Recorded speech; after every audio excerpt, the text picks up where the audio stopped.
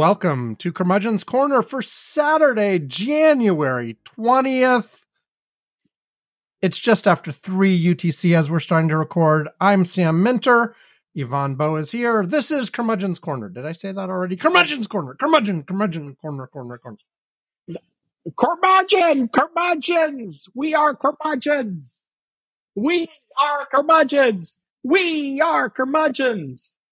Yeah, we are. Yes. That getting more so by the year, I must say. Oh my God, we are so fucking curmudgeon-y. Holy shit. Anyway, we're going to do our normal thing. We'll have a little butt first exciting session at the beginning where Yvonne and I alternate with some lighter stuff, and then we'll move into news and politics. It's exciting! Yes. And then we'll move into... Yay! And then news and politics and whatever's going on and blah, blah, blah. We'll alternate picking. So... With that excitement. I'm going to do a movie. You're going to do a movie? Do you want to go first, Yvonne, or shall I start with the movie? Go with the movie. No, you already announced the movie. You got to go with the movie. Okay, this is not the first time I have seen this movie, but it is the first time I've seen this movie in a long time. It is a movie from 1989, as I'm slowly... It's one of the several series that I'm slowly making my slowly making my way through. Indiana Jones and the Last Crusade. Oh, wow. Okay. You know, that came out, I believe, when we were in college. It would have, let's see, May 89. No. The summer before. Right before. Yeah. Yeah, so here's, like, I have not yet watched the newest Indiana Jones, the one that came out last year. I have not seen that yet. I have not been, like, wanting to. You know, I'll eventually get to it. I'm not urgent. I wasn't like I have to go see this in the theaters or anything. Well, it's available now on streaming already. I mean, I know you can get it everywhere now. It was, but I wasn't urgent about it, and I'm still not urgent about it. Like I said, I'm sort of working my way through this series, a few years between episodes or whatever, and I'll eventually get to it. Yeah, well, it's a few years between friends. Yeah. So, but of the ones I have seen, I've always felt I like Indiana Jones and the Last Crusade the best. Like, I give it a thumbs up. And the reason that I give it, like, hey, I like this one the best of all the Indiana Jones. You know the reason, Yvonne? No. Sean Connery. Well, he does a great. He's great. He made that movie. Yeah, he totally did. Like, the other two Indiana Jones movies were, oh, okay, fine. It's Indiana Jones, blah, blah, blah. But, like, I really liked Connery bouncing off of Harrison Ford and the two of them together, and just the humor that Sean Connery brought to it. So, yeah, for those of you who don't know, I'm sure all of you know, come on. Sean Connery played Indiana Jones's father in this thing. And I will say that I am not one to get really starstruck with meeting people. Okay. But you met Sean Connery? I did meet Sean Connery at a restaurant in North Miami Beach. Okay. And I mean, before he was dead. Yes. That's very helpful. It was a long time ago. It was over 20 years ago. And I remember that this is, it's a steakhouse, the Palm Restaurant, which there's some around. It's not, one location. Okay. And I was there. There's one in North Miami Beach. And I remember that I had gone and I left something in the car that I need to go back to get. And when I went back to the valet and I was sitting down waiting for them to bring my car, all of a sudden there was somebody else there, and we're both just dumbstruck as we see Sean Connery climb out of the car and head into the restaurant. And honestly, I just froze. I was just, oh my God, that's Sean Connery. And he walked past. I couldn't even say hi. I think Right, he right. mumbled, I think he said hi. And I was like, and then guy went by, and the other guy's over there. I go, holy fuck, was that Sean Connery? And he said, yes, it was. I was like, oh, okay. He's tall.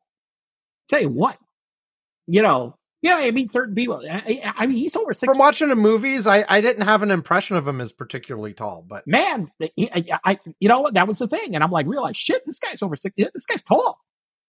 I mean, I'd say like 6 feet, something. I mean, yeah, I mean, he was, let me see. I'm going to check how tall Sean Connery was, but I was like, yeah, 6'2". Yeah, I'm not wrong. Mm-hmm. Yeah, he's 6'2". Okay. He's pretty tall. I was like, I realized, and that's the thing. I didn't get that impression from the movies. And all of a sudden I'm like, holy shit, this guy's tall.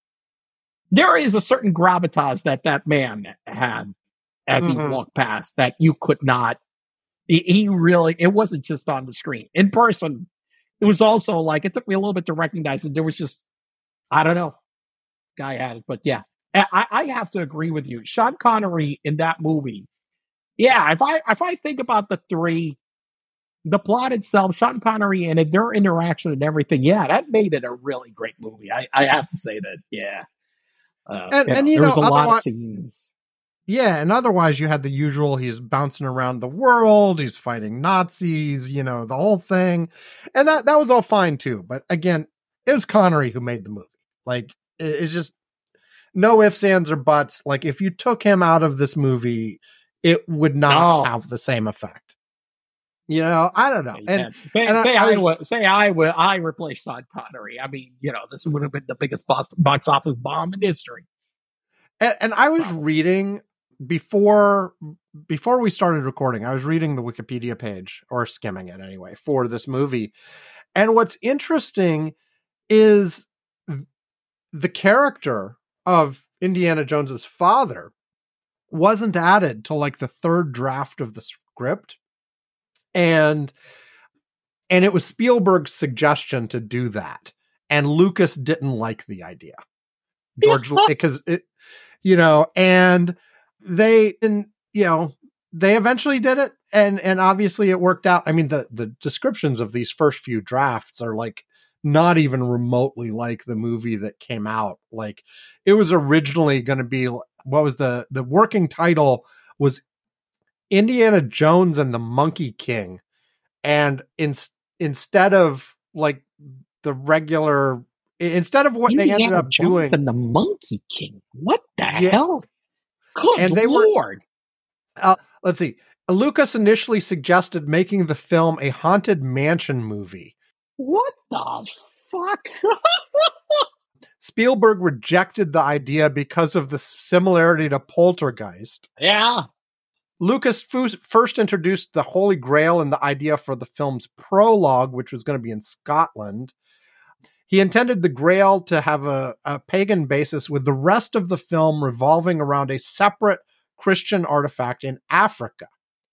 Spielberg did not care for the Grail idea, even after Lucas suggested giving it healing powers and the ability to grant immortality.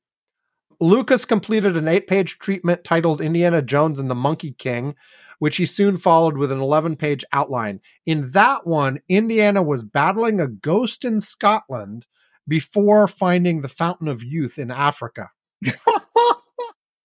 Oh my God.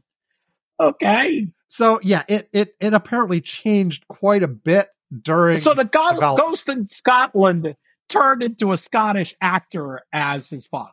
I guess so. Yeah. I mean, you kept the Scotland part and like bringing in Sean Connery, Anyway. Interesting. Anyway, I liked the movie. Thumbs up. Like, as I've been rewatching these, like, I think I'm trying to remember my ratings. I think I gave the first movie a thumbs up because it's just a classic and you got to it's part of the cultural zeitgeist. I gave the second one either thumbs sideways or thumbs down. I really didn't like it as much. And the second one, I mean, I found it's just weird. I found this whole heart, the thing where they took out the hearts of the people with the pagan ritual and then they dropped them into lava. I was just, anyway, didn't care for that. And then, eventually I'll get to the fourth one. I watched it once in the theaters when it originally came out, and I was extremely I did watch the fourth one.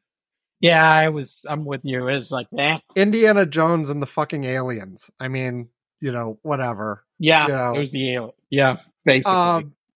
I don't know how we got there. Yeah, I mean, so. I don't know. I'll talk more about that one whenever I watch it, if I watch it when it comes up. But and like we said, I haven't watched the new one, the one that just came out.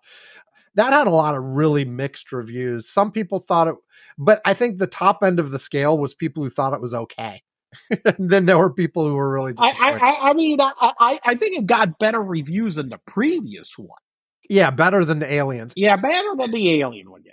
I think this is also one that was a sort of a split between regular people watching the movie and critics, where the regular people were just sort of, it was a fun movie, and the critics were like, regular people for the most part that I saw was like, yeah, they like the movie. So okay. Anyway, that's it for me. Thumbs up for Indiana Jones and the Last Crusade. If you haven't seen it in a while, it's worth seeing again. Yeah. So and although like I will say, the seeing again quotient, I'm not going to say which movie it is yet, because it's a long time until I get to it in order. But this week with Alex, I watched a movie again that I have previously and many times given thumbs up to, but I feel like I just watched it again too soon. Okay. Like, which is? No, I'm not going to talk about it yet. You're not going to. You will have to wait years until I get to it in order. But I will just say it does make a difference. Like, even a movie you like, it might be good for like once every 5 years. But if you watch it again, like after only a year or after 2 years, you're like, whatever. I just saw this. Yeah. Yeah. And it depends on the movie. There are probably some movies that I could enjoy watching like multiple times in a year and just get used to watching it. And there are other movies I that'll will say be that there is, for example, I have one movie that for whatever the hell reason, whenever it comes on my linear streaming, you'll stop for service, I'll keep watching the damn thing. I will say it's fucking True Lies. I don't know why the hell, but that Schwarzenegger movie, I enjoy watching that stupid movie. I'm not sure I've seen that. Is that the one with the seashells? No, that's something else. No, it's one where you've got terrorists that get some nuclear weapons, and they set one off. And spoiler, they set one off in the Florida Keys. Okay, I haven't seen that one. I'll add it to my list. Yeah. The one thing I always like about that movie, another spoiler alert, is that they work for some super, super duper extra secret government agency in charge of preventing us from catastrophe. Kind of like the IMF and Mission Impossible, but just it's called the Omega Sector.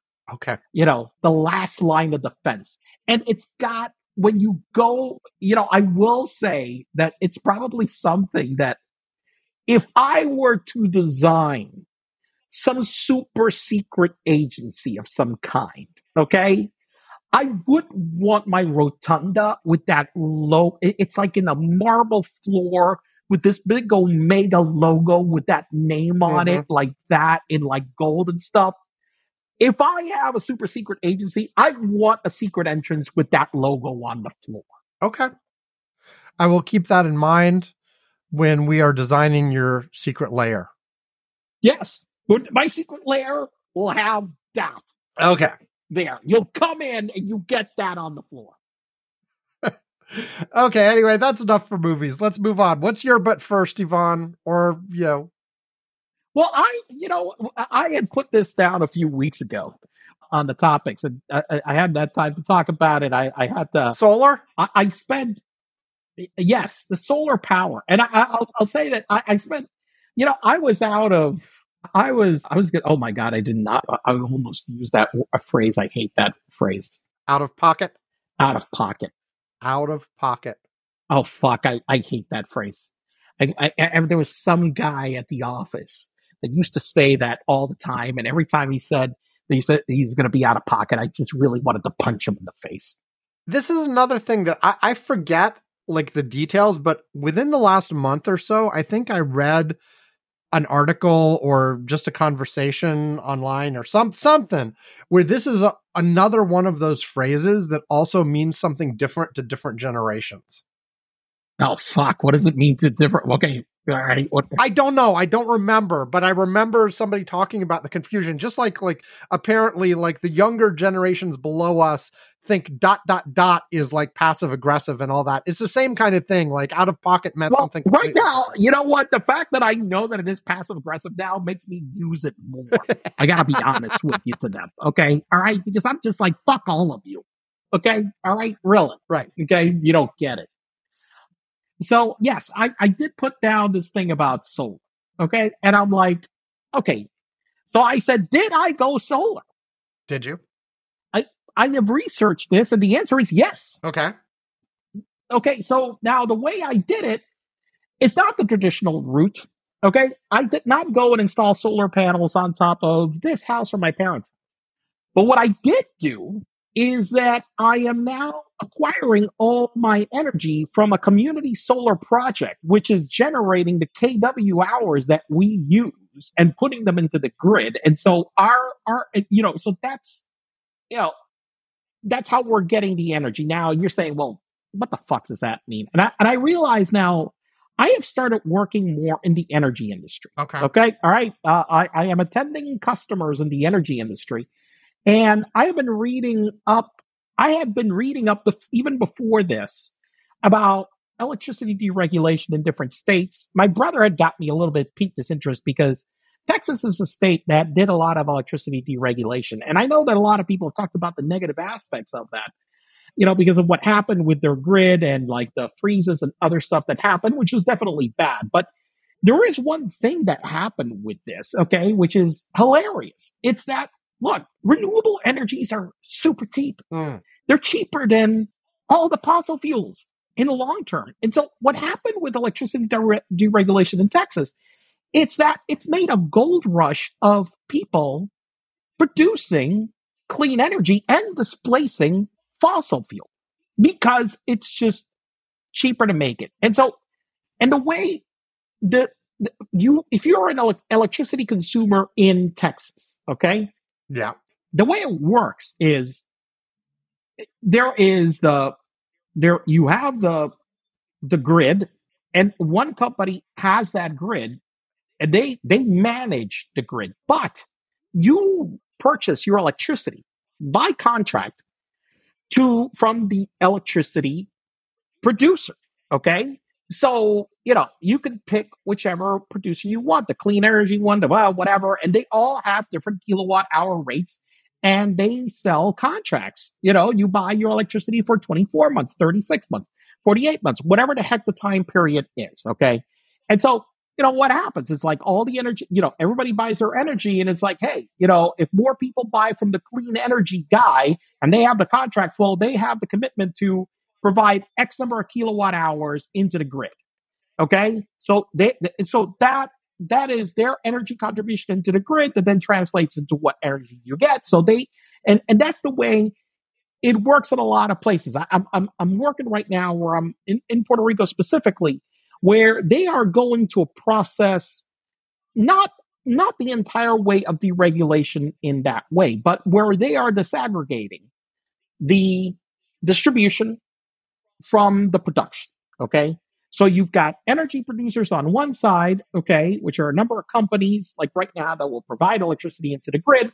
And then you've got the electric distribution, which actually provides the last mile of electricity, connects you from point A to point B. But they're basically just the network, if you think about it. If you think about it in terms of IT, it's like, okay, you've got your Google data centers, your Amazon data centers, or whatever, they're at the end. And then you've got the pipe in the middle, okay, all right? Then you're at home, and but whatever you're consuming, or your computing power, whatever it is, I mean, it's not the pipe, okay, itself, okay? Mm-hmm. You've got your pipe, you got your production, you got whatever.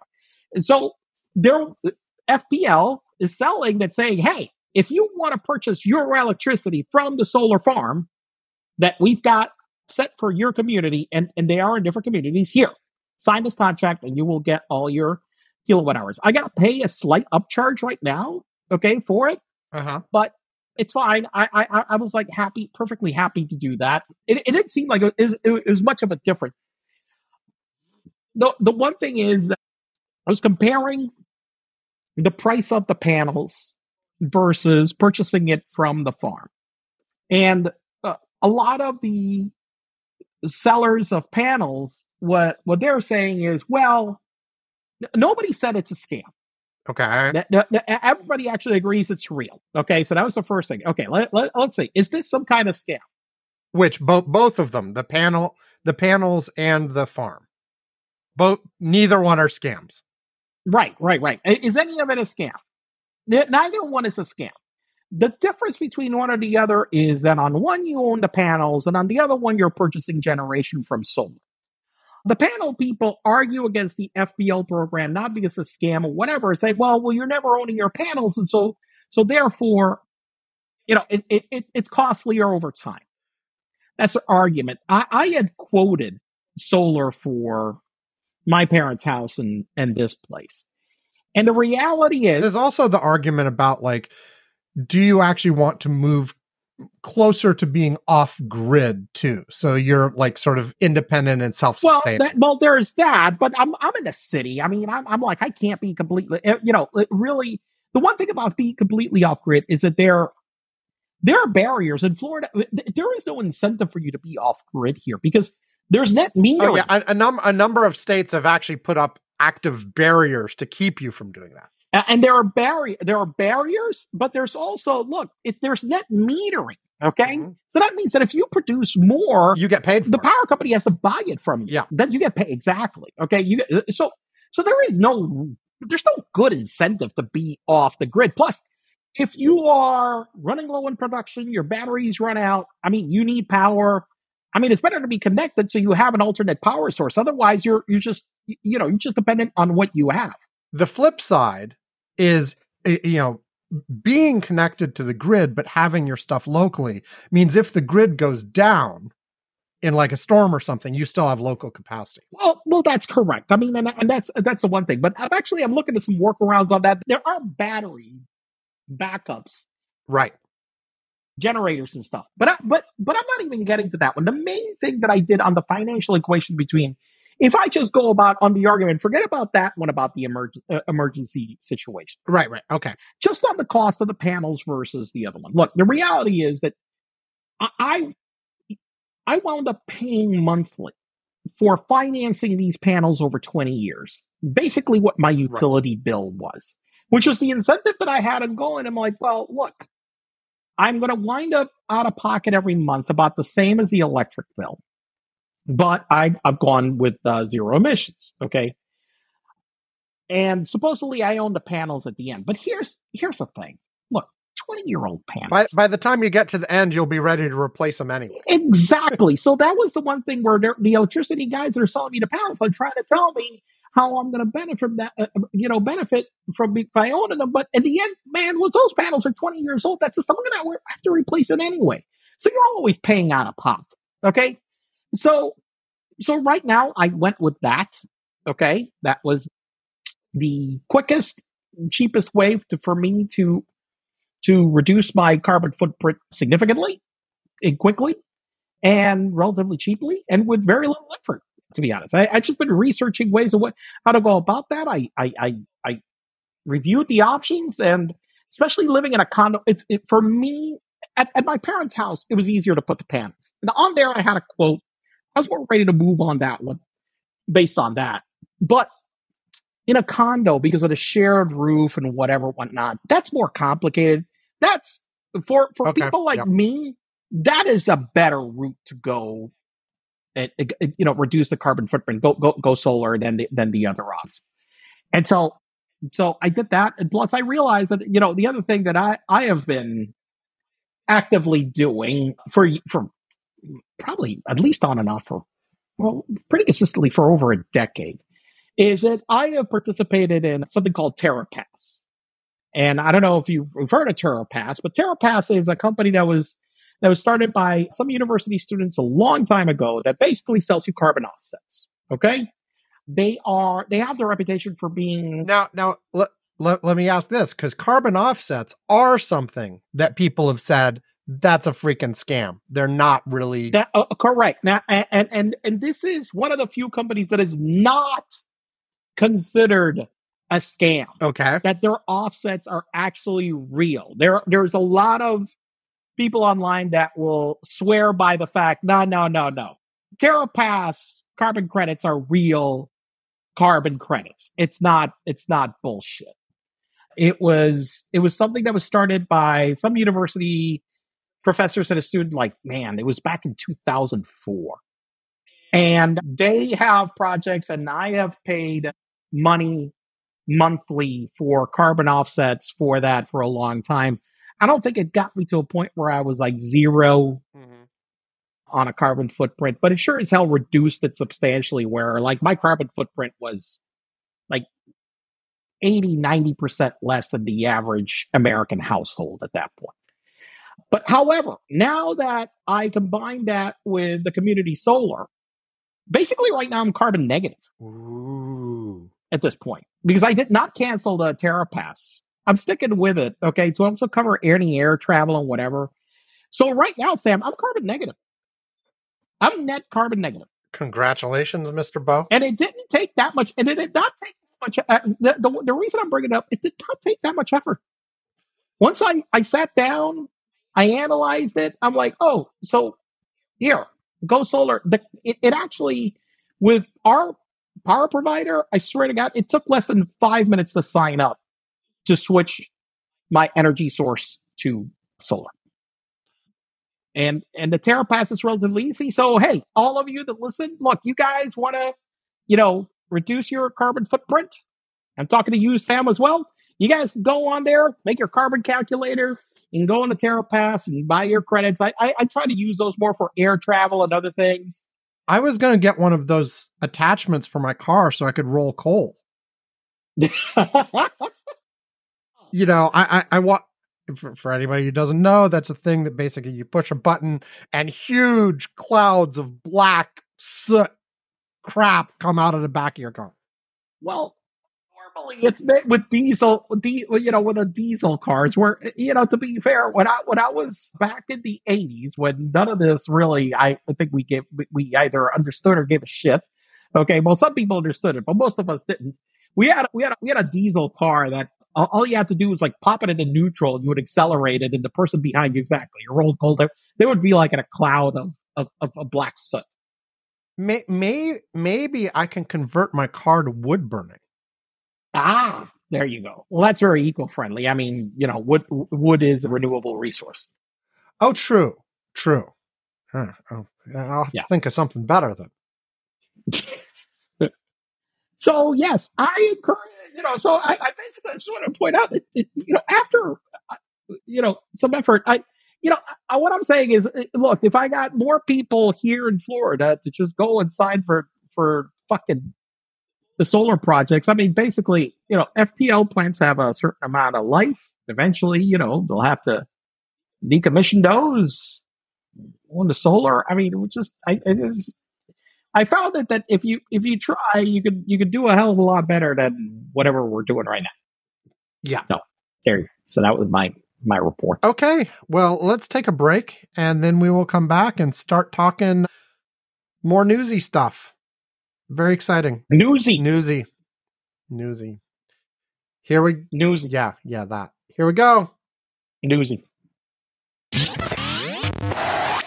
You're listening to this podcast. Do you like it? No! Do you want to support the show? No! Well, after you have subscribed to the show, followed us on Facebook, and told all your friends they should be listening to, what else can you do? I won't subscribe! You can help fund our Patreon at patreon.com/curmudgeonscorner. Patreon is a way you can throw us a few bucks a month to help out with the expenses of the show. Web hosting, equipment, a little bit of advertising to promote the show, and maybe every once in a while some much needed sedatives for Yvonne. At different contribution levels, you can get a mention on the show, our Curmudgeon's Corner postcard, or even a Curmudgeon's Corner mug. Fun stuff. Not fun.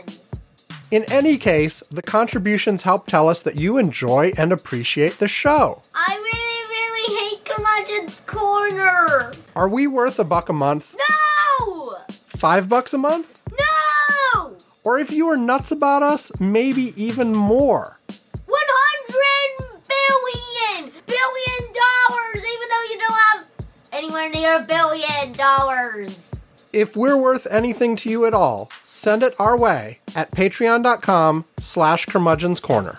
Alex hates, really hates Curmudgeon's Corner. That's really mean, isn't it? But I hate Curmudgeon's Corner. But I really do! Okay, we're back, and I guess because of the way we did it, it's actually my turn. It is. It is. So it's me, so I'm going to have to just start it off with Iowa and New Hampshire. Like, we had Iowa last week. What happened? What happened? What happened? I won. You won! I won! You won! I know. It's very So what? exciting. Oh, great! So, what's my cabinet position again? Oh, yeah. You're going to be Secretary of Toast. Oh, okay. Well, there you go. Yeah. That's honestly, good toast is important. It is. It is critical to the functioning of society. But look, I cannot operate any day without my toast. Well, there you go. Okay. No, obviously, Donald Trump won as expected. And in fact, like I was just looking, because one of the things I'd mentioned last week on the show when you weren't here, Yvonne, because you were off frolicking at Disney, I was saying out of pocket, I spent I gotta admit that I'm not used to being out of the house. Wait, you were out of pocket, Yvonne? You were saying you're out of pocket again? Out of fucking pocket. Out of bullshit. It's like, I went on a business trip, and then I immediately right afterwards, I went and hopped on a car and drove to Orlando. I spent 6 out of 7 days in a hotel.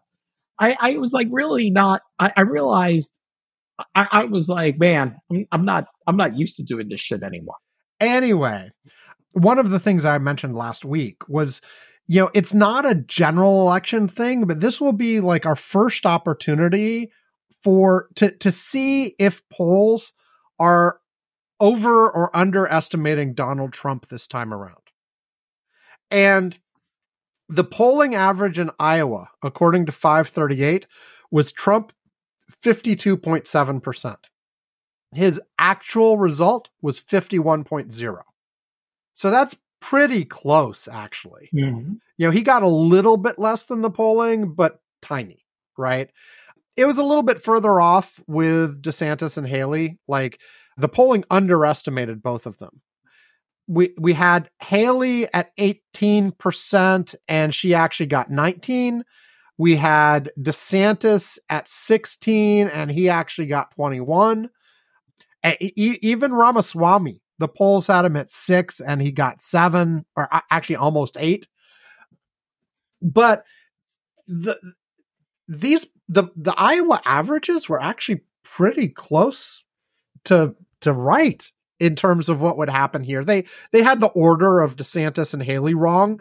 They thought Haley had gotten some steam up and would beat DeSantis, and no, but they were very close to each other.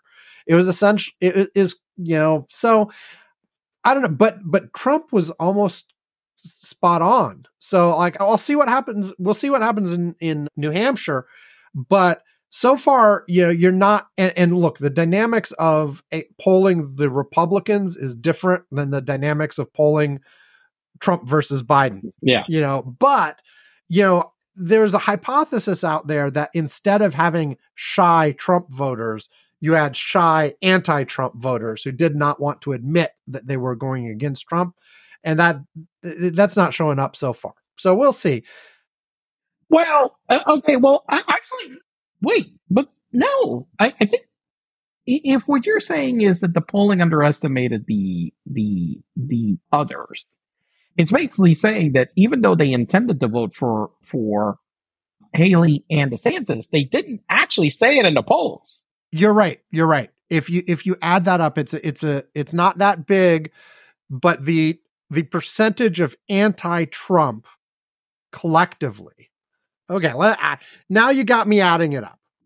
But I forget adding it up. You are right. There is a little bit of an underestimation of the anti-Trumps. That's a little bit higher than the polls would indicate. And that would come from, if you go with that hypothesis and the fact that the Trump polls were very close, then it's just showing you that a lot of the undecideds are breaking against Trump. Yeah. That's the thing. But it doesn't seem to be that big. Like these percentages are close enough. I'm not going to claim that's a big effect, but you're right. There does seem to be a little bit of an effect. Well, the thing is, I don't know about, the polling for the primary itself. I mean, here's the crazy thing about this, the caucus, right? Let's start with one thing. Okay, you've got the percentages there, but yeah, the biggest thing that I took as a takeaway from Iowa was the massive drop in participation in the Republican caucus. I mean, forget about the weather, but well, I was going to say, but the weather is important. It was the worst weather in an Iowa caucus ever. Yeah. But listen, I'm sorry. If they're so fucking diehard for this fucking thing, it was the coldest. They would fucking show up. I'm sorry, but really, really diehard motivated. You don't get a 40% drop in fucking, the attendance. I mean, it was the worst it's been since, what did they say, 1980? It was crazy. Long time. It was a long time. It was nuts.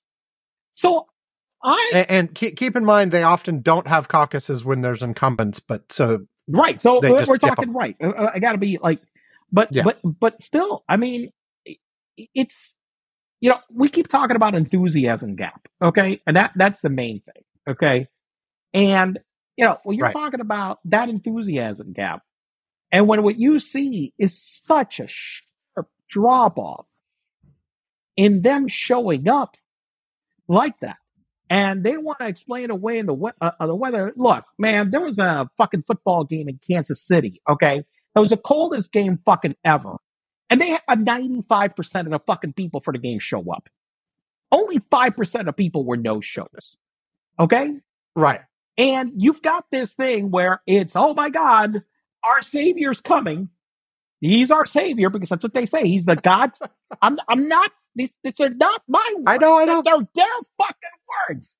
He is their God-sent Savior, and you won't fucking show up for the guy that told you to show up even if you're going to die, which he demanded. I don't care if you die. Show up and vote. He did. And they were like, no, thanks. He's so caring. Yes, he's so caring. And they were like, no, thank you. So to round out Iowa before we start talking about New Hampshire, in terms of delegates, there were 40 delegates in Iowa. And I mentioned this last week. It's always worth repeating.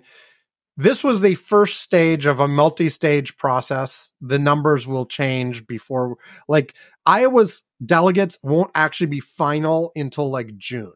Okay. But, for the moment, it looks like out of Iowa's 40 delegates, Trump got 20. So exactly half. DeSantis 9, Haley 8, Ramaswamy 3, Ramaswamy and Asa Hutchinson dropped out now. Both dropped out after this immediately.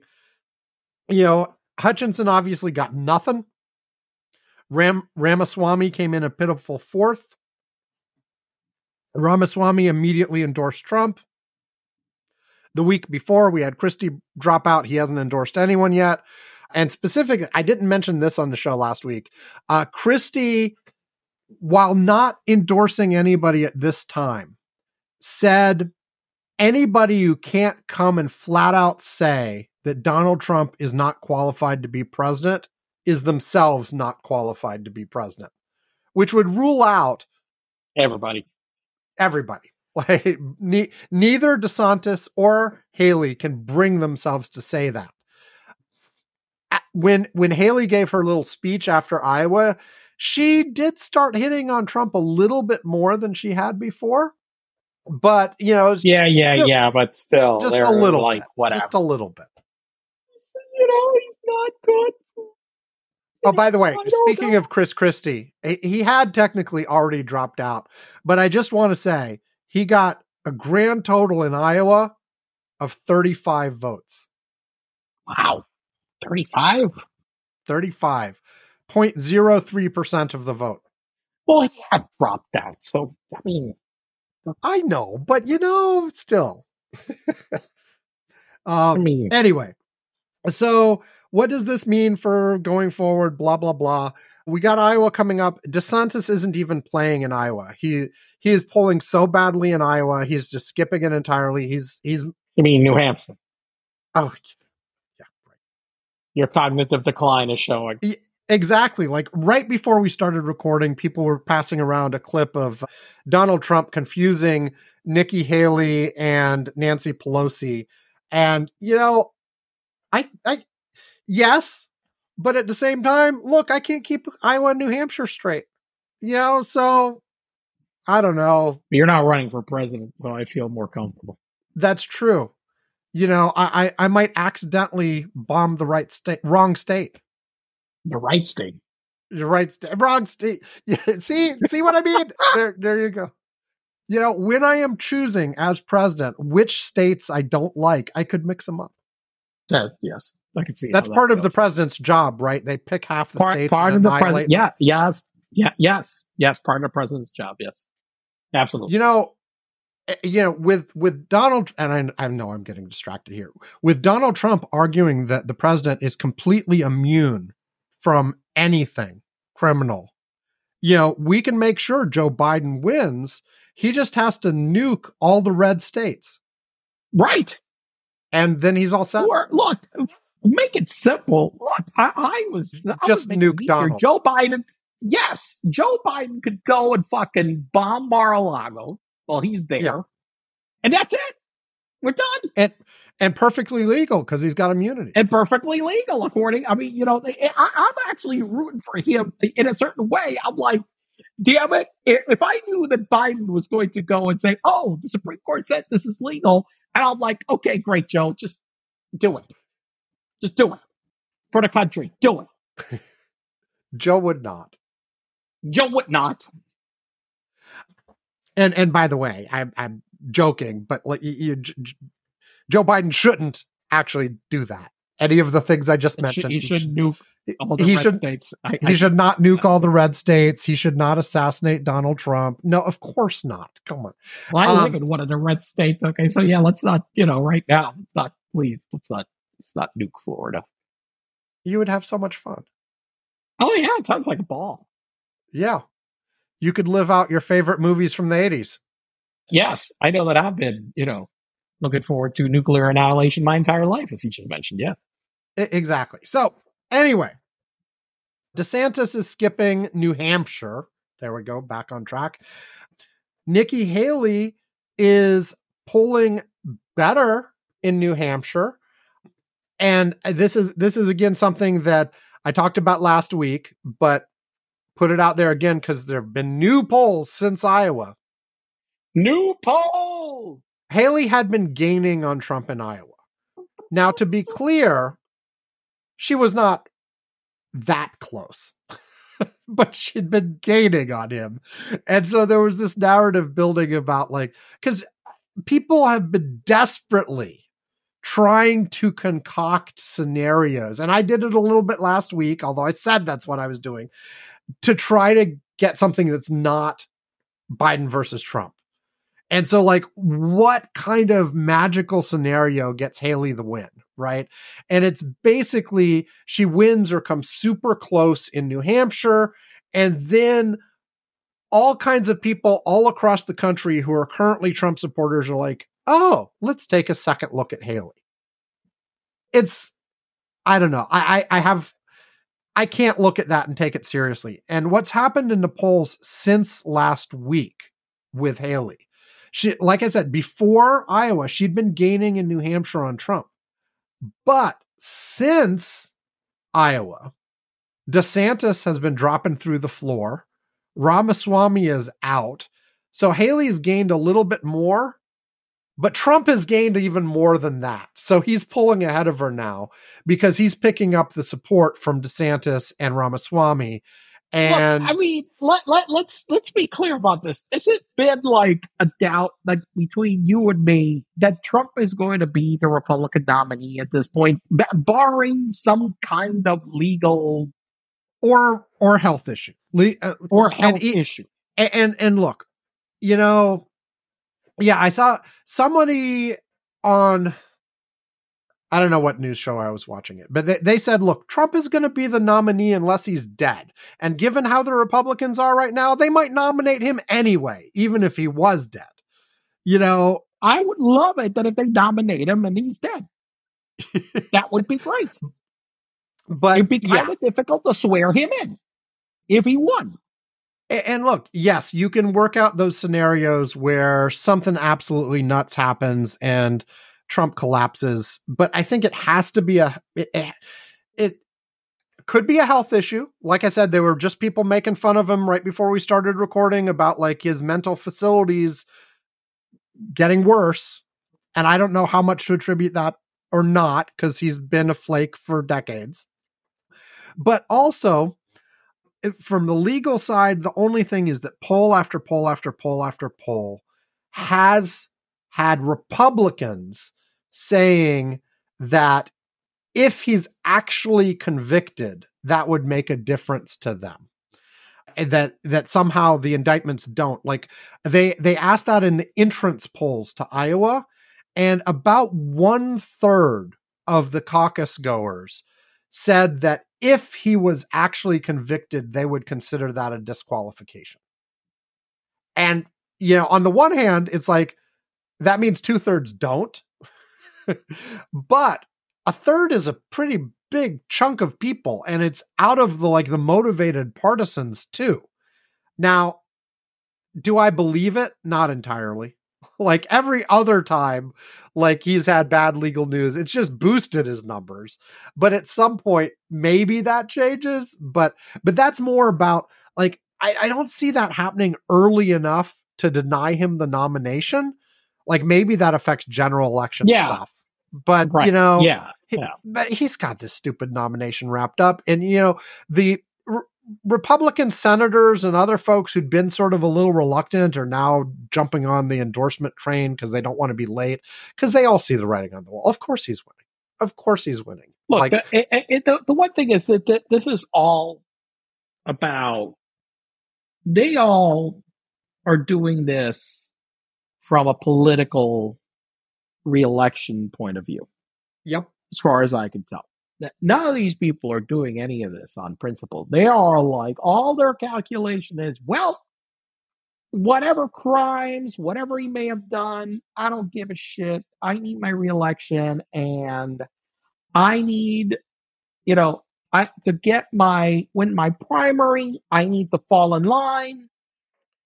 I can't say anything against this guy, even if I think he's the scum of the earth. And so I'm just falling in line, and that's it. Period. They have principles in this. The only people that probably had principles with their decision in order to carry out their principles was to resign. Yeah. That's it. Not run for re-election, resign, whatever. And all those people, yeah, exactly. Yeah. Now, I think it's not only that he's going to win, like the competition's going to fall away here. Like Trump is going to win again in New Hampshire this week. Like maybe Haley makes it kind of close. I mean, if she comes out with an upset, we will reevaluate next week. But I think Trump is still going to win. Haley's going to be a little bit closer than before. And then we run to like next up on the Republican side is Nevada. And apparently that's a weird one too. There were some reports about how like Trump hadn't filled out the right paperwork to be on the ballot in Nevada. And that's like half true. He did not fill out the paperwork to be on the ballot for the primary in Nevada, but that's because the primary doesn't matter in Nevada. The delegates are allocated by a caucus. And so DeSantis didn't sign up for the primary either. Most of them didn't. So you might, So I think Haley did. So you might get some news about Haley winning the Nevada primary, but the Nevada primary doesn't matter. Only the Nevada caucuses matter. But, of course, Trump's going to run away with it there too. And then South Carolina, I would be at this point, I would be surprised if DeSantis and Haley make it to Super Tuesday. I know just a few weeks ago on the prediction show, I said DeSantis would drop out after Super Tuesday. At this point, people are talking about how he might not even make it to South Carolina, but it seems like South Carolina is his last stand. If he doesn't do something by then, of course, the difference between South Carolina and Super Tuesday is 1 week. So maybe hang out one more week, but Sam from the future here. And indeed, DeSantis did not make it to Super Tuesday. He did not make it to South Carolina. In fact, he didn't even make it to me releasing this show. On Sunday, January 21st, after we recorded and before I'm releasing, as I'm editing, DeSantis dropped out. So he's leaving it as basically Trump versus Haley for the rest. And we'll see how long Haley lasts. Maybe she'll make it to South Carolina on Super Tuesday. We'll see. Maybe not too. But back to the show. Yeah, I don't know. I don't DeSantis doesn't have any place he can point to in the entire rest of the country where he's got a good case for why he would win. Not even Florida. Not even Florida. He had put everything on Iowa, and he came in a distant second in Iowa. It didn't he would have had to make it close to make that case. And Nikki Haley is putting all of her rocks, putting all of her whatevers. I don't know what's she putting in. That what we putting all their eggs in a basket. Eggs, not rock. Eggs. Okay. Putting all of her efforts into New Hampshire. You put the rocks in a basket? What the hell are we doing? Well, I was going to put the rocks in New Hampshire. I was going to put the rocks in New Hampshire. Wasn't it the Granite State? Is that what it is? It is. Yes, that's right. Yeah. So then you get the rocks. It's granite. It's nice. Yeah. So, but she's putting everything in New Hampshire, and the reason she's doing so well in New Hampshire is it's an open primary and independents can vote. So she's got nothing after New Hampshire either. Possibly not even South Carolina, where she's from. So I other than Donald Trump falls over and has a heart attack tomorrow, I have a really hard time coming up with any sort of path for anybody. And I think it's all just sort of. Speaking of that, look, I heard that clip. I mean, I don't know if it's exhaustion or what the hell it is, but it wasn't just a little bit of a name. He sounded like a stuck record. Well, okay. And there have been more of these lately. We've had conversations about Trump's mental state over and over again for the last 8+ years, 12 years, whatever, since he came on the scene. And generally when we've talked about it, our conclusion has been: is he as sharp as he was in the 80s? No. But does he have a problem that is any different than it has been for a long time, in that he's just, Donald Trump. He's sounding worse. He's sounding worse. Yeah. And I think it's a combination of factors. When we've talked about it during his presidency, we've sort of said, yeah, okay, he's got some issues, but it's not that bad, and it's not much worse than it has been. I think now it is worse. I think you're right. I think it is worse. And look, look, man, he is a guy trying to run for president while at the same time his business empire is under threat of dissolution. Okay. He is under criminal threat to go to jail. And I think there's another thing about how he deals with stressful situations like death, where I don't think that it's it doesn't bother him that his mother-in-law died. Forget about the being thoughtful, empathetic, whatever. Well, it doesn't seem like he's given a shit about anybody in his life who's died ever. The thing is, look, there is a thing of like, you got to separate two things. There is the difference between him not having any emotional depth to be able to provide those in pain comfort versus that event to him is so stressful and he is in such denial that he cannot confront it. And so therefore he does what he did, which is completely avoid it because he doesn't even want to see it. Okay? It's like, how do I make death go away? I won't even be in the presence of it. I will ignore it. Pretend it doesn't happen. Right. Exactly. And so I think that yeah, I mean, he doesn't have any emotional depth to provide people and to provide them comfort. He's never shown it. I mean, we've seen him, with people in natural disasters or what happened with all the COVID deaths or his family. And Mary Trump's book, he pretty much says that his family was dying. He never visited him at the hospital. Not his sister, right. not his brother, not his parents. No. Well, and this is what I was saying about him being like this his entire life. Like, this is not new. Yeah, that part is not new. But I think that the reason he does it is because it scares the fucking living shit out of him. Mm-hmm. That's why, more than anything.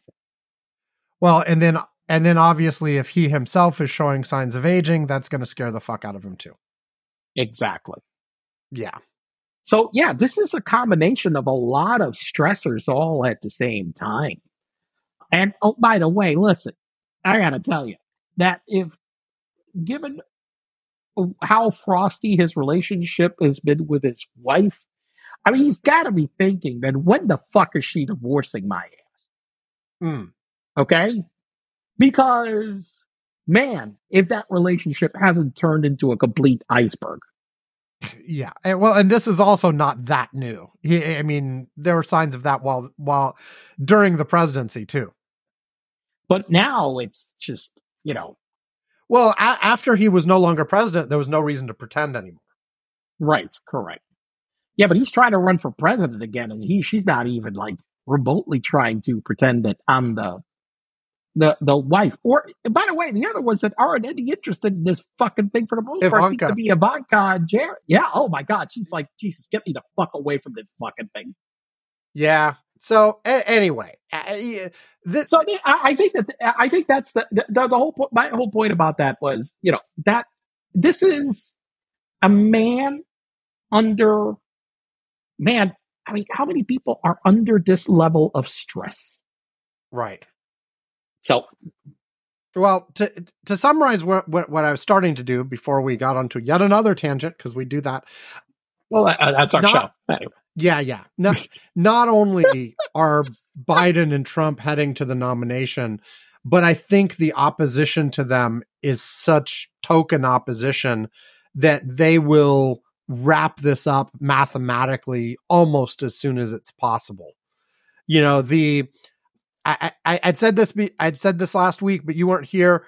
The first date mathematically that Trump could wrap this up is March 12th. I would be absolutely shocked if maybe it doesn't actually get wrapped up on the 12th, but I think there's a decent chance it will. If it's not the 12th, it's going to be right after the 12th. Like, it's going to be the next week, right? And same thing with Biden, like this Phillips guy, like whatever. Maybe if Kennedy was still a Democrat, that'd be something we would see here, but like whatever. The date when the Democrats can mathematically lock it up is March 19th. And yes, that's the day that Biden will cinch it. I don't see any scenario where Biden does not cinch the nomination. And that's what I think. Look, when I think it becomes clear that it's the Trump Biden fucking show again, I think that's when polling becomes more. That's when the polls start changing. Yeah, because you shared an article. There have been a couple articles lately. And a few polls lately that basically point to a huge proportion of the American public does not believe that it will actually be Biden versus Trump. Like right. You and me and anybody listening to this podcast have been paying attention and know what's going on. But for the general person who's only like occasionally tuning into what's going on, they're actually going to be surprised and it's going to be, what? It's Biden versus Trump again? What the again? Fuck? Right. You know? And even if they've been asked, would you pick Biden versus Trump? They're thinking of it in a highly theoretical, well, yeah, I'll give an opinion on this, but that's obviously not going to happen. And so maybe the reality of that will shift things around some. We'll see. But I think it won't be long till that reality. Listen, you've got this shit in that article that you shared, you've got guys like Roger Stone, okay, our favorite person, okay. Says, I continue to predict, as I have for well over 2 years, that Michelle Obama will be the Democratic Party nominee for president in 2024. Look, I was about to say what kind of a drugged up idiot would say that, and I realized it's Roger fucking Stone. Looking at it, who basically it's mainlining every fucking drug possible, in existence on a regular basis. So yeah, so Megyn Kelly floated a theory about Miss Obama as well. That fucking psycho bitch too. Jesus Christ. Then there is just it was this thing where there is just. In the article, the main thing is just there's this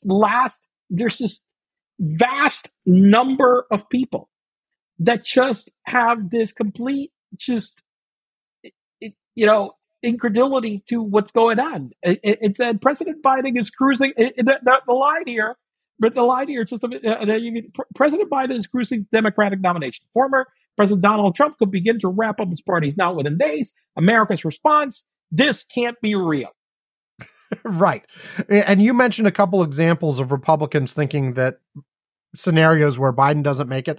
And we were just talking about all the trying to think of scenarios that Trump isn't, right. Oh, he will get convicted and all of a sudden they'll dump him as the nominee. Oh, Haley's going to do a miraculous comeback and Haley's going to be there. Right. Oh, he's going to have a heart attack, or, oh, his mental problems are going to become obvious to everybody and they'll dump him and blah, blah, blah. All of these are stretching to try to find something that keeps us from this. It's possible he could have a heart attack. It's possible he could drop that tonight.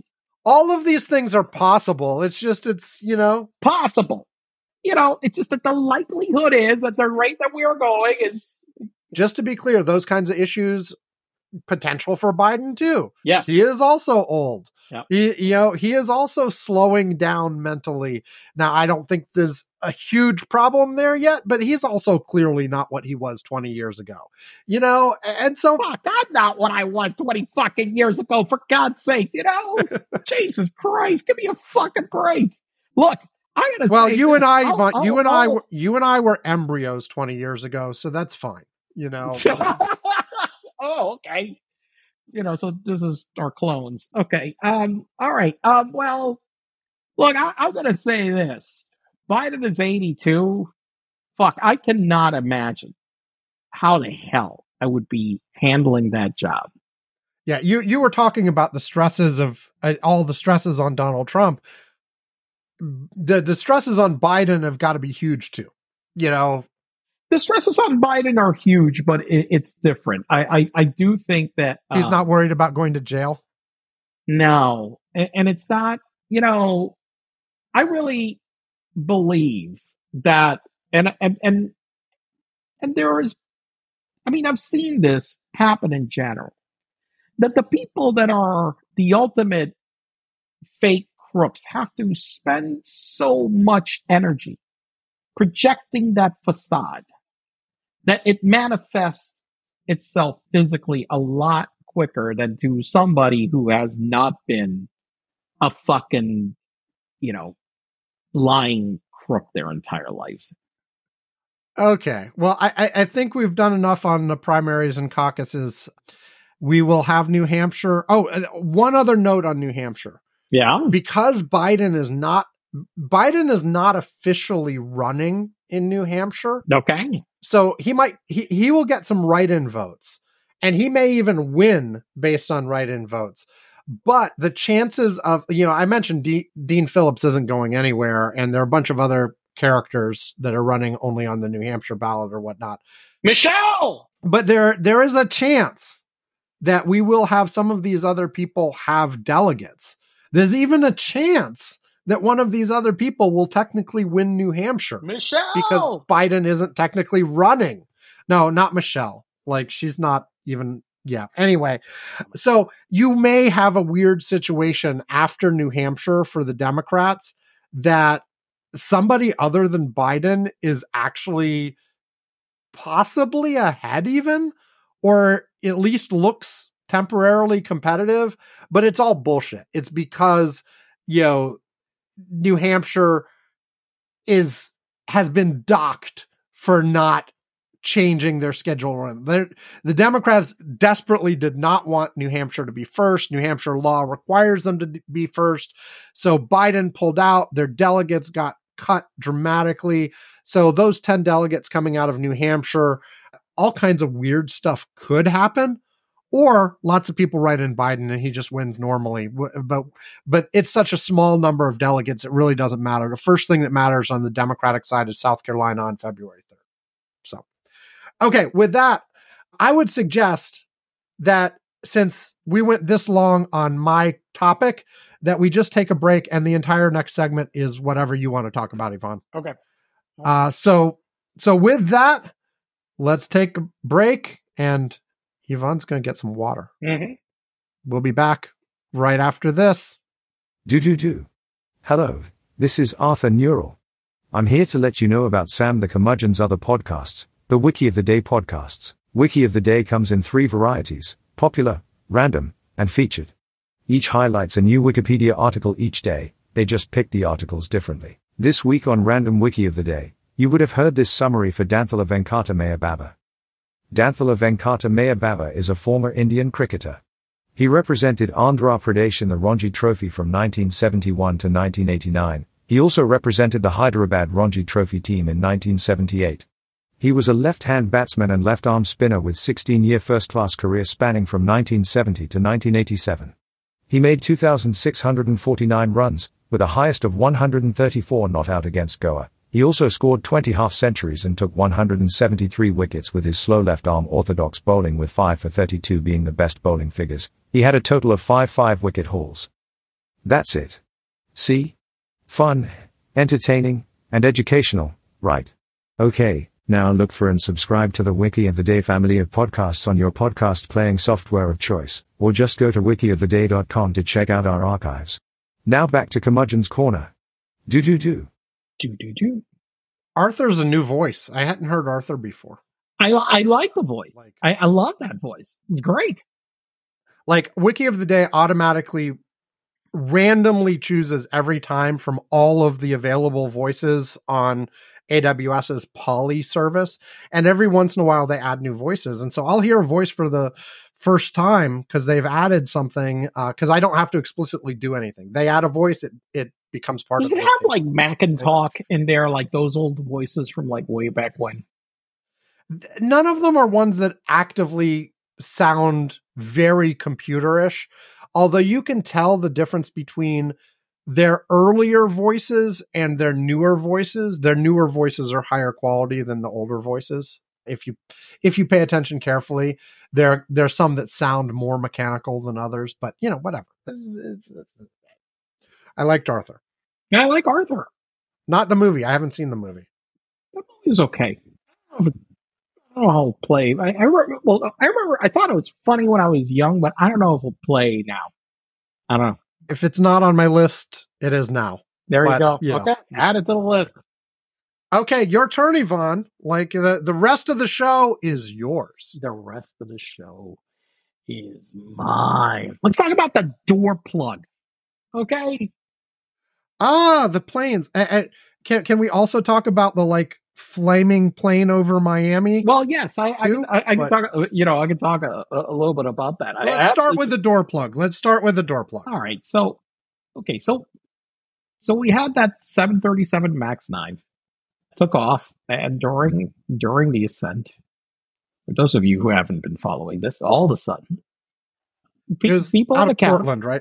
yeah, there is, yeah, and all of a sudden, people in the cabin say, "Oh my God, a piece of the plane fell off," and they were like, at first when you looked at it, it looked like, and we've had incidents of metal fatigue many decades ago where we've had sides of 747s completely peel off. We had 737s that the entire like roof section, like from first class, like behind the cockpit, like probably about 10-15 rows back is peeled off due to metal fatigue.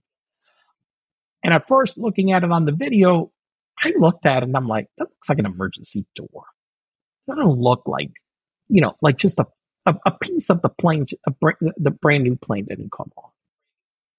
And so on the 737 MAX 9, which is a stretched version of the 737 MAX, which is the 8 is a shorter one, and that's the one that's most in use, okay, is the 8. The 9, there's only about 150 of those service. I think like right now, like 737 MAXes, there's got to be like at least 1,000 out there out in service, or close to that.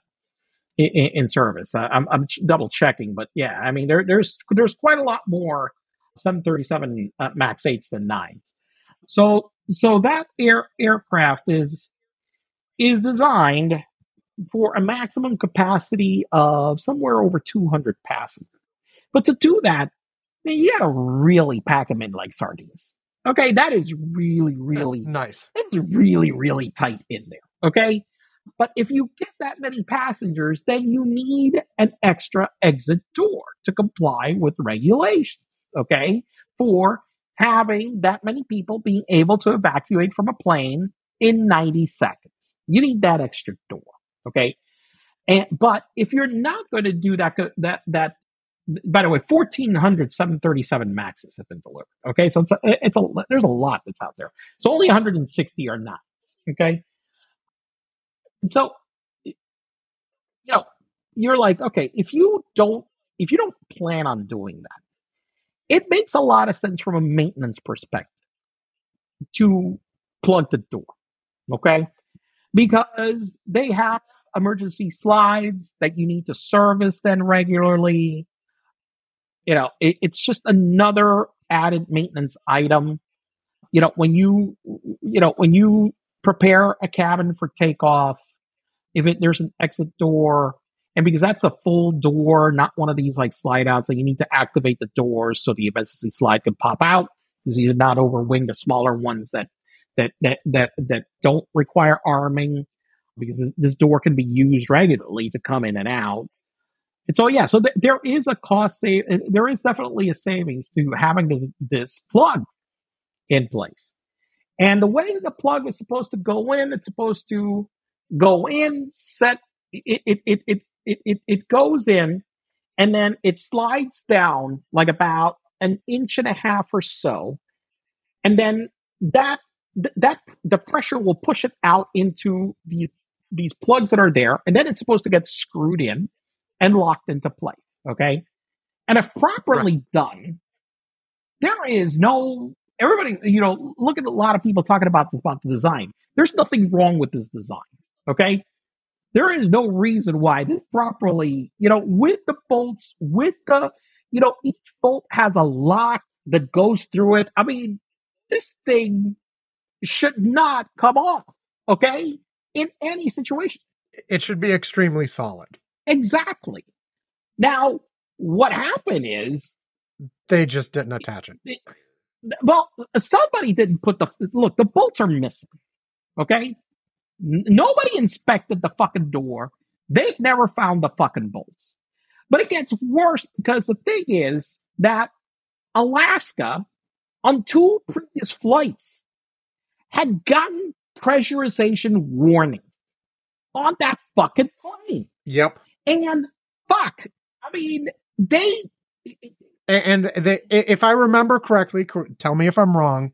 They said that plane couldn't go over water because of this. Correct. But they left it flying, and they were like, we'll check it out eventually. Right.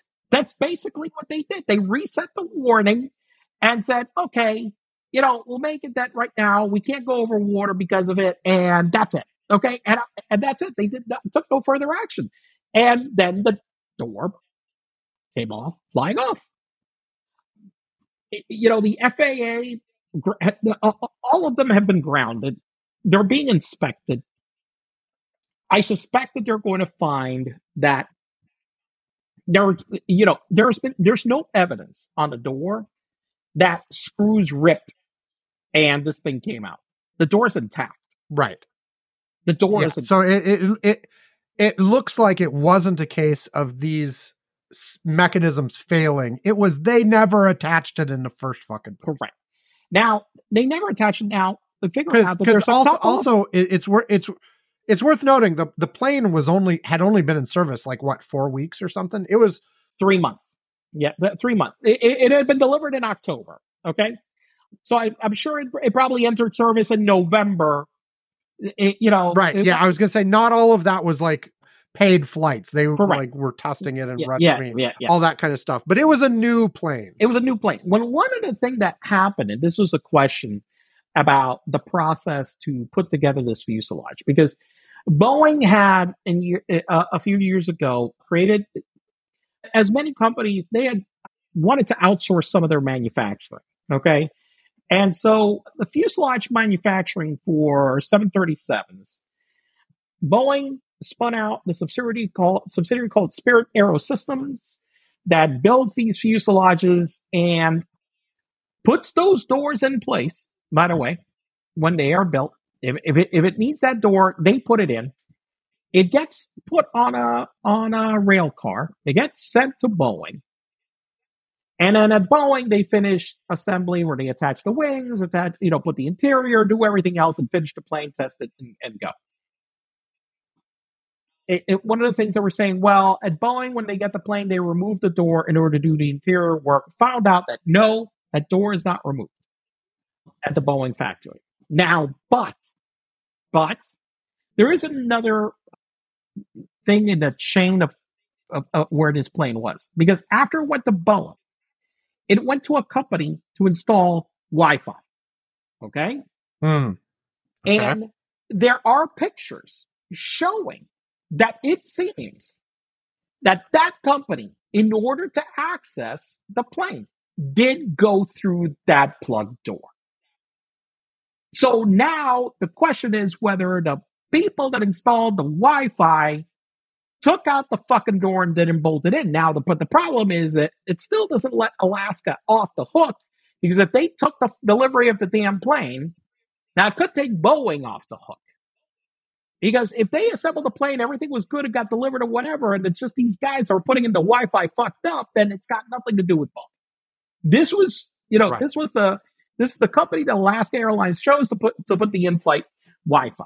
But who is on the hook is both the Wi-Fi people and Alaska, because somebody from Alaska, after the people did the Wi-Fi, needed to have gone on inspection and double checked that everything was the way it was, especially if they pulled apart that door. Right. That's assuming they confirm the thing at the Wi-Fi. Like if that turns out not to be the case, then right. Boeing still could be. Boeing still could be on the hook. Now, but then it goes back to it's either at this point because Boeing could say whatever. Well, we spun it off, whatever. Listen, if fucking Spirit did it. Listen, Spirit basically works for Boeing. I mean, it's like when GM owned Delco parts, okay, to make the fucking parts. They spun out Delco parts. It's fucking GM, for God's sakes, okay? Look, Spirit may be doing it, but Spirit basically works for Boeing. Not like they're out there, like, have all these other fucking customers that they're working for to basically work for Boeing. So it's either on that side of the chain, or when they got it, they put in that fucking Wi-Fi, they fucked up, and the door came apart. Now, right now, obviously Boeing is undergoing a lot of scrutiny over this, as they should, because they have had so many recent fuck-ups. Just a few. It's just been a ridiculous cascade of them. But it may well be that this wasn't their doing as well. Now, you were mentioning this thing about the 747-8 that actually was taken off from Miami specifically, right. that the port left inboard engine started spewing flames. It seems to be that, look, these are GE engines. It seems to be that some fan blades failed, and the engine, just failed. There was just that aircraft in question is a 747-8, which is the most recent model, but I believe it's been in service for a while. I think it's been in service for about 10 years. Importantly on that one, the built-in redundancies and systems there worked. Oh yeah, everything worked perfectly. Look, they took off from Miami. It happened immediately right at takeoff. It was just spectacular. A few people on the ground took pictures, and there's video. 747 has 4 damn engines, for God's sakes. It just nothing happened. They made the turn, and there were only 5 people on board anyway. Was it cargo? It was a cargo plane. Yeah, it's an Atlas Air 747. It was heading for San Juan. It was heading for Puerto Rico. So yeah, it just made a loop-de-doop. I mean, it took off, went around the airport, came back, lined up, and landed again. That's it. Right. So since we're talking air disasters, which I know is one of your favorite topics, which I was watching like nonstop before this, by the way, I got like this. Now I've got like 20 seasons of it, like on my thing. I was just like basically watching them on like one after the other. Wonderful. So how about the one from a couple weeks ago in Japan? Where the 2 planes hit on the runway? Fuck. Well, listen, that one, an Airbus A350 got cleared to land on a runway. There was an active aircraft, but here's the kicker about this. Everything indicates that this was Japanese Coast Guard or Civil Defense, whatever they're called, aircraft that was about to go and take off to take relief to earthquake-stricken areas of Western Japan, okay, because they had an earthquake relatively recently. Right. And they had not been cleared to be on the runway, okay? But the thing is that unlike most other U.S. military aircraft and other places that are operating civilians, this one did not use ADS-B and all the other equipment in order to let you track aircraft and where they are. So this aircraft didn't have that kind of tracking, so it moved onto the runway. The A350 was cleared to land. They didn't see they couldn't see it. Okay, you could see on video. It's very difficult to see that aircraft, especially when you're coming in for a landing on that big an airplane. I mean, your nose is angled up. You're looking at the instruments. You're really, you're cleared to land. You do look, but man, it was dark. There were no alerts, and A350 just landed on top of that civil defense aircraft and just crushed it. The A350, thankfully, when it came to arrest, everybody was able to evacuate.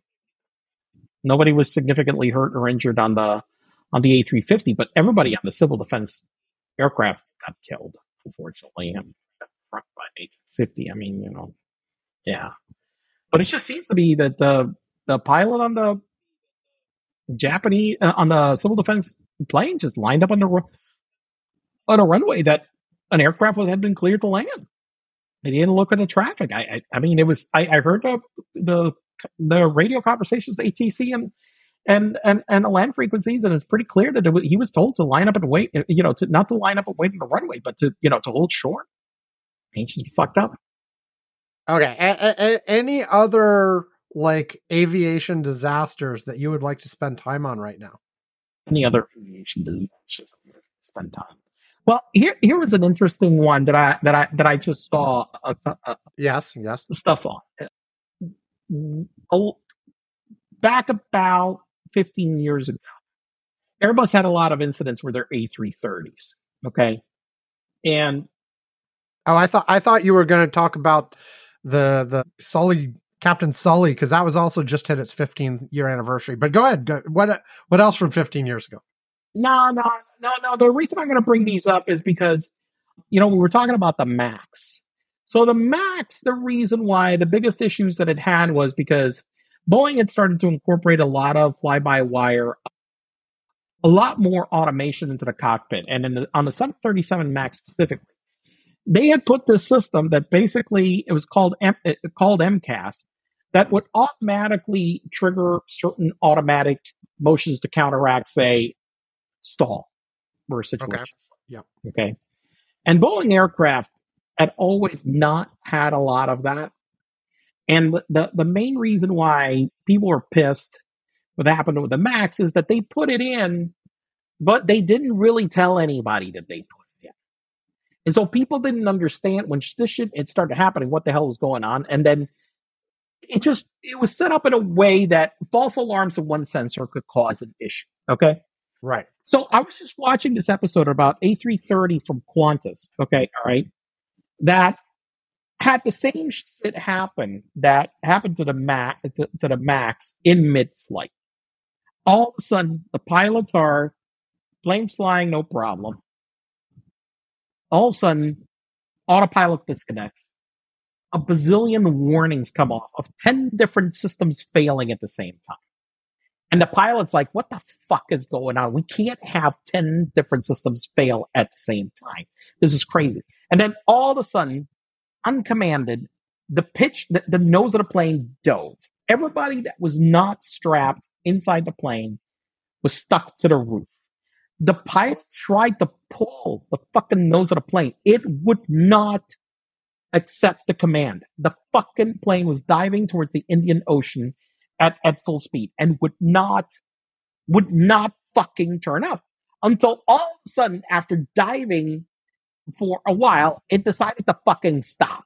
Okay? The dive. And he's like, what the fuck is going on with this plane? Okay? There was a lot of people seriously hurt inside the cabin, okay? Because the dive was insane. I mean, one of the flight attendants was describing as during the entire dive, he was pinned to the roof of the plane. He could not get down, okay? Until the pilot was able to stabilize it. And then all of a sudden, it happened again. Right. The fucking plane dove again, okay? It dove again.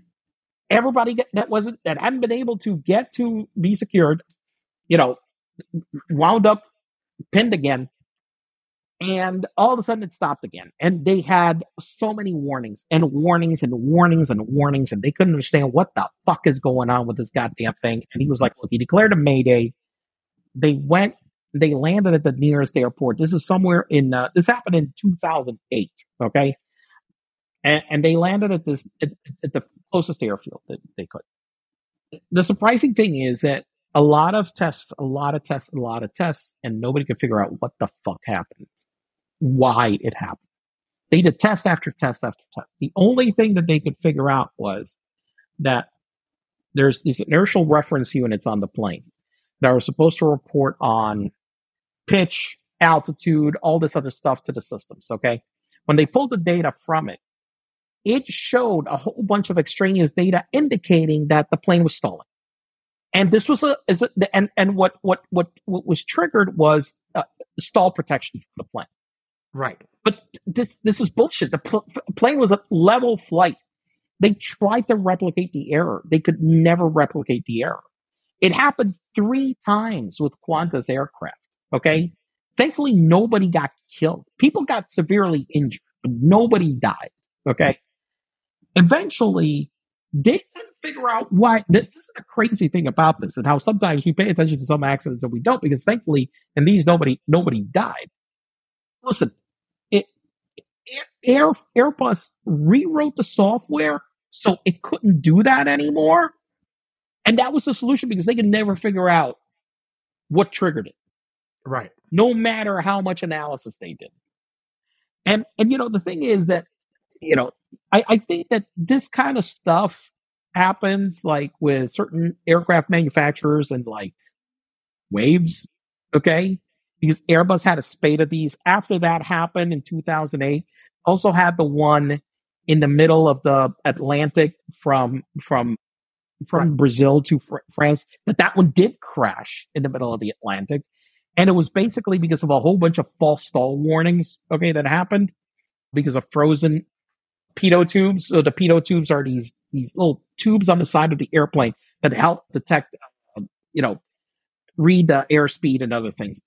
And so they were used. They had to replace them later with some other probes because the ones they were using caused problems. And so, but that plane crashed. So Airbus had a spate of these. I also saw that they had another crash in Japan with an A300 where basically the plane, the co-pilot had pressed the take off and go around button. And in most aircraft, okay, so they press that button, and on the A300, the original one, a computer would actually do the go around, okay? But they had changed the version at some point where, well, if you push the nose forward, it will turn that off, okay?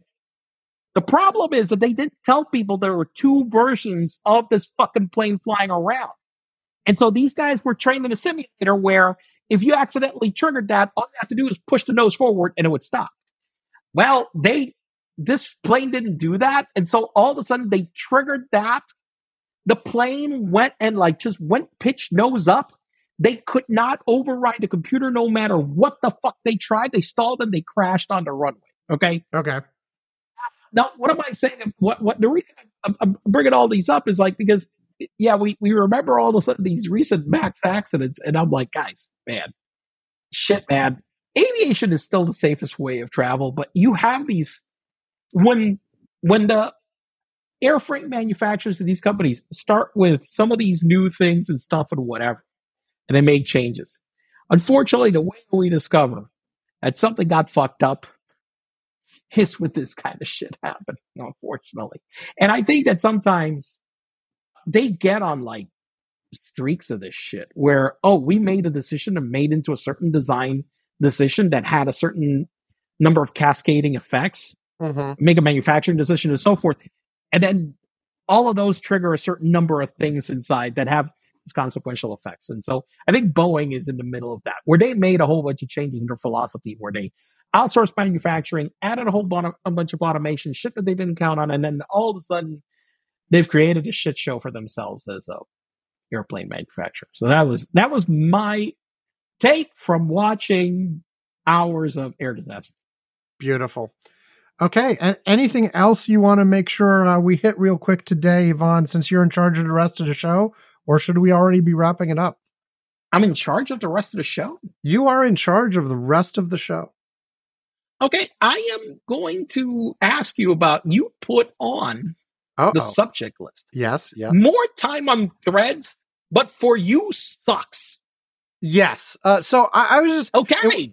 Look, last month, I guess we talked a little bit about Threads and how all the people that you and I want to follow are flocking to Threads, and how, I still prefer to Mastodon interface. I still spend more time on Mastodon. I'm looking at that, but I find myself more and more as the days progress, opening up I was checking out Threads maybe once a week. Now I'm opening it multiple times a day. And look, it really comes to what are you looking for in this kind of experience? And for me, look, bottom line, I want to follow journalists and politicians. That's most of what I want, and Threads is where they are going. Yeah. And so, and I have noticed that Threads has now, at first this wasn't the case, but now they've fixed it. So if I'm on the following tab and I leave Threads and I come back to the following tab. Oh, that's good. Okay. Well, that's good. Well, I've noticed also that they figured out some way that the algorithm kept suggesting me a lot of OnlyFans stars. Well, that's what I was going to say about For You sucks. Like, it was like, what the fuck? What?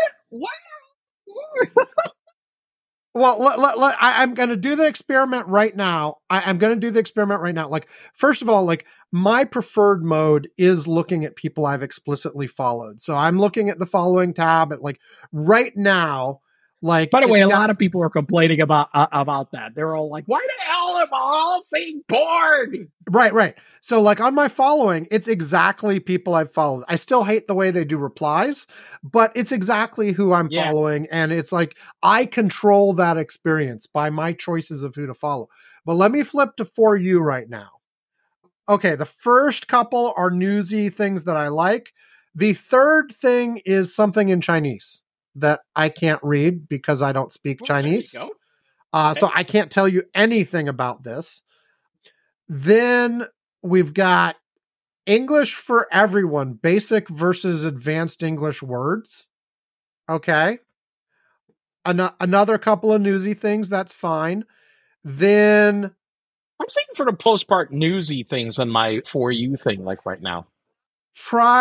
Try these cool video tricks. Which is your favorite? Got Colbert. That's fine. We got something about Melania. Okay, fine. You know, the last time I did this, I had all those porn bots. Like by the time I got this far, so maybe they've cleaned that up too. I don't know. No, they've cleaned that up. They have done something because they've cleaned that up because all of a sudden I've stopped getting. I mean, it was like literally like the For You was literally littered with. This was like last week, like a few days ago. I was seeing that crap, but I'm looking at it right now. I've noticed this week. I will say that I've noticed this week that I guess they must have done something because I kept like, I'm like, what the hell? And a lot of people are complaining, and it seems like okay, we'll clean up the porn bots.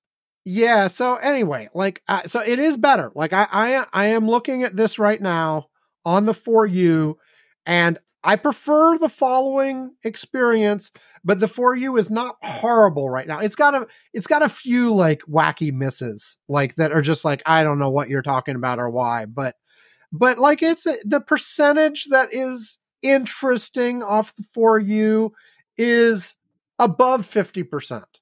It's not like 80 or 90, but it's above 50%.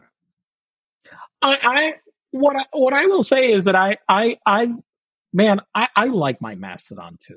I mean, I really like my Mastodon. I will say that I find it that I go to Threads to see these big people that aren't on that platform, but the way that I had curated what I get on my feed in Mastodon is really tailored to a lot of my likes, and it's just so much more attuned to my specifics. I feel like I go to Threads and I get something that's more broader. Yeah. Okay. So I know that, but I go to my Threads and it's more targeted to me because I picked it. You mean your Mastodon? My Mastodon, yeah, because I picked it. Well, and the way I'm looking at Threads, it's also like, because I'm going to the following tab first, and that's almost always what I'm looking at. I very rarely hit the For You, and when I do, it's by mistake, But the following tab is also like, it's all people I've picked. I mean, and it's mostly reporters and news and politicians and those kinds of stuff, but it's all people I've picked. But I don't think that I can follow yet like hashtags or interests in Threads. And so that's one of the things that I do that I do on Mastodon that I like, where I'm like, okay, look, I want to see posts on these subjects, and aside from the people I'm following, I'm also getting those posts. And so I like seeing those in that way because I picked those topics and I'm getting that. Whereas in Threads, I can't go in and say, hey, I'm interested in this. Right. Show me this. They're doing it based on what they see in my algorithm that I pick. And I would like to be able to have more control. More of that. And so that's the one knock that I have on on Mastodon initially, I sort of poo-pooed the following hashtags, but I've ended up following a bunch of them, and it's good. Like, it's the way to find people out that you don't already know that are posting on certain topics, and also just within itself, like, you don't have to follow them. You don't have to follow whatever else they're talking about. Like, you're interested in topic X, you follow that hashtag and see who's there. Like, and some hashtags are good to follow and some aren't, but whatever. Yeah. And like I talked about last month, I really am like crossing my fingers for the full integration of Threads with Mastodon, so I can just use my client and follow the Threads people too. I'm a little sad that their test hasn't been more expansive than it is so far. I think there's only like a dozen or so accounts on Threads you can actually follow, and I followed all of them. But I don't know. They've said they've got a 1-year timeline for doing everything they're going to do, so we'll see. But I want to get to the point where I can look at like my major, like, I'm looking at their accounts from the Washington Post and the New York Times and MSNBC and, all of these things that as I'm scrolling down, like I've got senators, I've got, miscellaneous reporters, and all of these people are posting on Threads and nowhere else right now.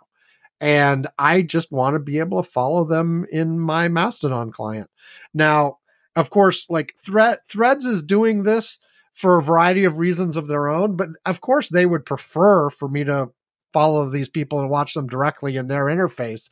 But, we'll see how it plays out. But like, I find myself spending more time. I have not yet started engaging on Threads.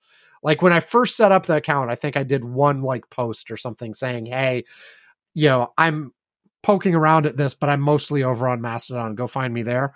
But so I haven't started engaging. I haven't started reposting stuff or replying to things or even liking them. I haven't done any of that stuff on Threads. It's been a read-only experience for me so far. At some point that may change, because like it's just fundamentally like, these are the people that I want to follow, and that's where they are. And so I'm just naturally spending more time than I was before, and it's been increasing as the traffic there has filled out. And you really do get a lot of these major media organizations and politicians and famous people of other sorts are coalescing around Threads in a way they're not on Mastodon. Blue Sky is its own little crazy thing I check out every once in a while, but I'm not seeing anything. I mean, who the fuck is that? I mean, who the fuck is there? I mean, really. And look, a lot of these people are still on Twitter too, but I'm not going there. So yeah, fuck. I mean, the other day, I was seeing how, that it's just, I keep seeing people that go in and then they post somewhere else and they come back and saying, whoa, that was just, so fucking, how do I say? It was like being in a wasteland of lunatics. I mean, it's like. Yeah, I haven't properly checked out Twitter in a long, long time. Like the most I've seen is when I've clicked on a link to a tweet, or I shouldn't even say tweet, a sheet or whatever the fuck, a post on X, whatever. Everybody still calls it a tweet. Fuck it, whatever. Yeah. So anyway, I just don't look. Yesterday, I was listening to one of the podcasts I like. We were talking about how some famous fighter in the UFC, which I think is a barbaric sport. I do not follow that shit. They're talking about that and how he went on and made this incredibly homophobic, just a crazy number of homophobic slurs. I mean, he called out a reporter that asked him a question, and he'd asked him questions about that, and he said, what kind of a, he insulted him because he said, well, what happens if your son is gay? I'm like, well, if my son's gay, doesn't happen. Then he started insulting him, saying, what kind of a you're not a man, you're a loser. How could you be okay with your son being gay? Blah blah blah. Started going this is a guy that apparently has tomorrow has some event on big TV platform, and it's the thing is that these guys that are out there that feel empowered to talk like this in so many different platforms, the whole thing, and this includes Trump and all of these, and Elon Musk and all these guys. You know what? They want you to replay their clips. Right.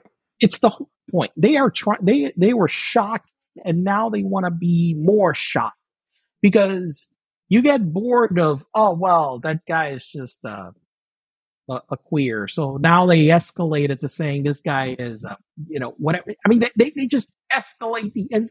Oh, that doesn't shock you anymore. Let me make it more shocking so then you'll talk about it. Right. And then of course you get, like, as Hillary Clinton said last month, why people don't find Biden exciting. Well, because he's not waking up every morning seeing how the hell he can shock you on social media in some way or form by saying something outrageous again. Just goes and works. And that's boring. Yes. Shall we wrap it up on that? Yep. Okay. Well, you are in charge of the rest of the show. So do you want to do all the closing stuff? Okay. So while we are saying goodbye to another beautiful, beautiful, long and fine episode of Curmudgeon's Corner, thank you all for listening. You can find our podcast on the different platforms. Apple Podcasts. We're on Overcast. We're on, where the hell else are we? Some other places. Everywhere. Or you can find it everywhere. You can go our website, curmudgeons-corner.com. You can email us, okay? At, what the fuck's our email address again? Just go to the website and click the link. The website. Go to the website and you can email us there. We'll answer. Give us your reviews. Tell us your comments. Tell us you hate us. Tell us we suck. We'll love. I mean, I like reading, that kind of shit. At least so we could laugh at how bad we are, or at least how bad you guys think we are. So anyway, thank you. Have a good night, and we'll see you here next week again. I should be here again. Should be. Excellent. Then I guess I'll start the outro. Thanks, everybody. Bye. Bye.